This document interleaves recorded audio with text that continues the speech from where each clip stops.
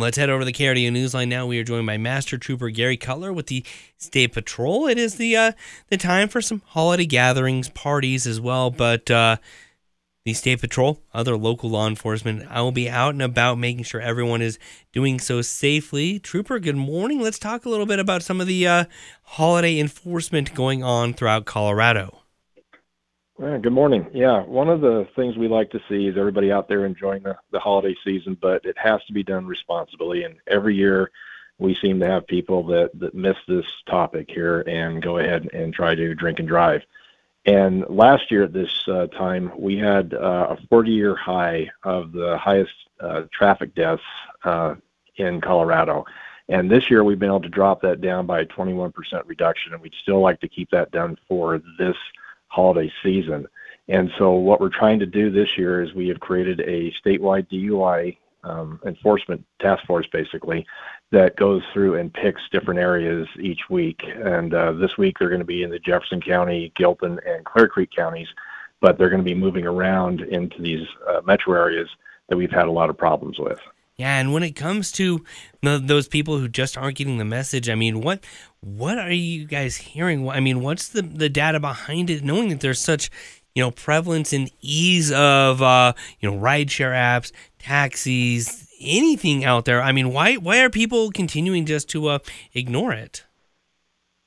Two of the biggest ones. One's laziness, unfortunately, and the other is I thought I could handle having drinks and be able to drive because I've done it before. And that's just not the case. If you have driven somewhere and been impaired and you didn't get either arrested or hit somebody, you were just lucky. It eventually catches up to you. And nobody wants to have their holiday season messed up by somebody dying because somebody decided that they weren't going to take one of these very easy ways of getting home. The ride shares, they do not have, it's not that expensive, and it's very easy to get one of those.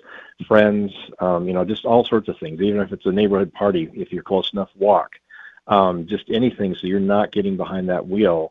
But it does come down to a lot of times is laziness. And so in the meantime, you'll be out with the rest of your colleagues out there on the roads, making sure that the roads are safe. How does this also impact when we also are dealing with snowy conditions? So, yeah, it's just an enhancer on that. And not all of our fatals that we've had in Colorado have been DUI related. It comes down to the bad roads sometimes, people being tired, people being distracted. So these are some of the issues that we've had as well. And so what we really need to do is say, it's not just DUIs. If you go to a party and it is late, you may be tired. So you need to make sure that you're awake enough to be able to get behind that wheel. There's sometimes people out there walking and crossing the streets. Be careful of those kind of things. So there are a lot of different aspects in there. But if you add that alcohol into it, it's just a mixture for disaster. All right. Well, hopefully people are getting the warning, listening to this, and changing up their practices, and definitely buckling up, right?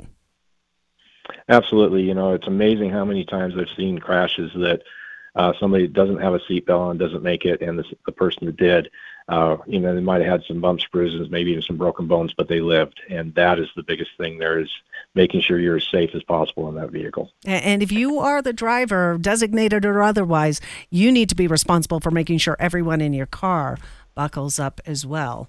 I mentioned that because I know some teenagers may not feel like they can tell their peers to do that, but they really need to. Yes, they do. And another thing is if you have teens that are driving, everybody in the car is responsible to have a seatbelt on too, no matter if they're in the back seats or front seats. So, but it's just a nice practice to get into because once you get used to that seatbelt, and a lot of our cars have automatic ones now, there's no reason not to have those. You're going to be a lot safer. All right. Master Trooper Gary Cutler with the Colorado State Patrol, thank you so much for joining us here on KRDO's Morning News. All right. Thank you. You guys have a good day.